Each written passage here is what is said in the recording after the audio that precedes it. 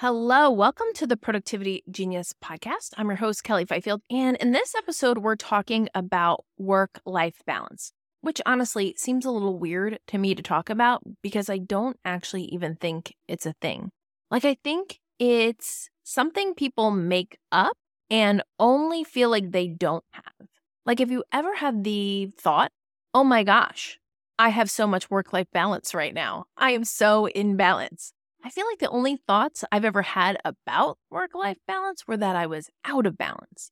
I know for sure it came with emotions like guilt and shame, but I've never been like, oh yeah, I'm crushing this balance thing. I don't even think if it were a thing that I'd want it. I don't think I want lots of balance in my life. I think I like giving more attention to certain things, certain times. I really don't find it super useful. Now, of course, if you do, there's nothing wrong with that. There are ways to measure it, I guess, if you tried. I guess if you were trying to achieve work-life balance, what would you use to measure it? Time? For sure, we could put lots of activities on our calendar and show that we were spending the same amount of times on different things. But if you're like me and that isn't really attractive to you, then let's look at what's really going on here, in my opinion. I feel like most of the time when this topic comes up of work-life balance, for most people, it's that work is overtaking. It's like work is taking up too much time, too much attention. And I think that's often when the guilt comes in. Every once in a while, I do see it the other way. I do have lots of clients and friends who have side hustles, and they wish they had more time for that portion of their work. But I think in general, most of us have issues with this whole idea around not having enough time with the people that we love. So let's actually try to dive into this and see if we can take care of this for ourselves and do it from a productivity lens, right? That's my area of expertise. So how can we use productivity to feel like we're getting whatever it is that we think we'll get from having a balanced work-life situation? I actually think the thing that we're trying to achieve or feel is that we are giving our priorities their proper attention, that we're not dropping the ball anywhere. So it makes sense that we figure out, well, what are those priorities? And here's a couple ways to figure out what things you want to be giving your attention to. One way to go about it is to look at a list online or something like Google values or priorities or something like that. Look at the list and then pick out the ones that kind of speak to you.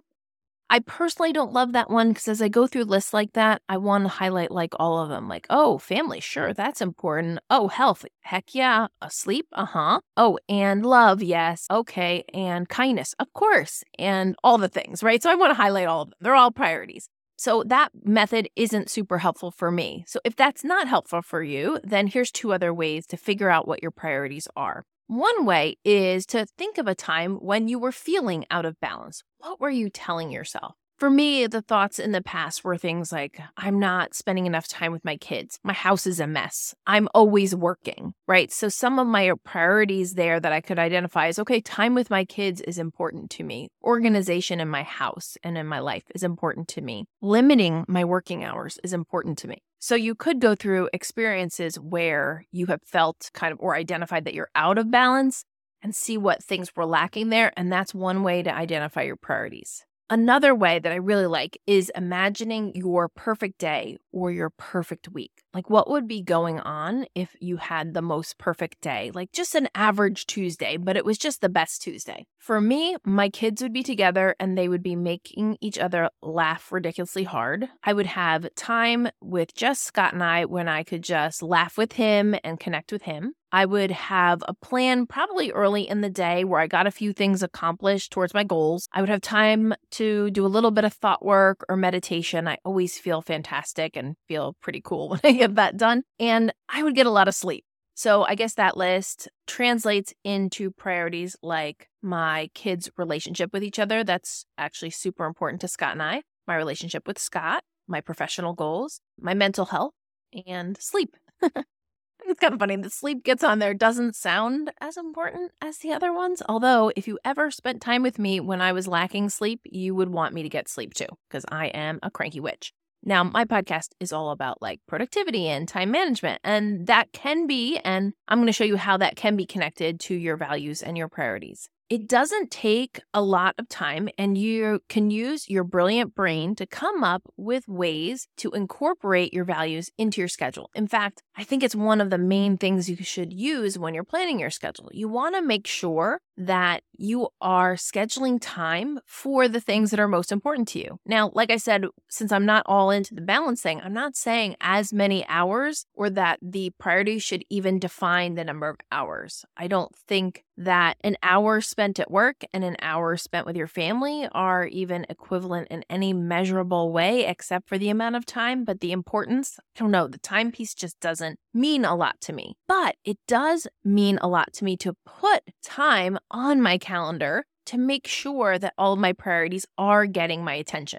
And here's how you can do that for yourself. First, identify your priorities. So either do the whole list thing or use some of the suggestions I had, like the perfect day. What are your priorities? What things do you want to make sure you're taking care of? 2, brainstorm the different things that you would love to be doing in order to support those values. Just give yourself a blank piece of paper, set a 10-minute timer, and just brain dump all the ideas that you can come up with. You will be amazed at how many creative things you discover. And finally, step 3, pick maybe 2 of those ideas you came out with and put them on your to-do list for today or tomorrow. None of these things need to take lots of time. Like you could write a nice note and put it on your kid's mirror. You could give your kid an extra hug. You could text your husband. You could meditate for 2 minutes at work. You could commit to a 5-minute stretching break. You could put a 10-minute super thinking time block on your schedule to come up with ideas for your business.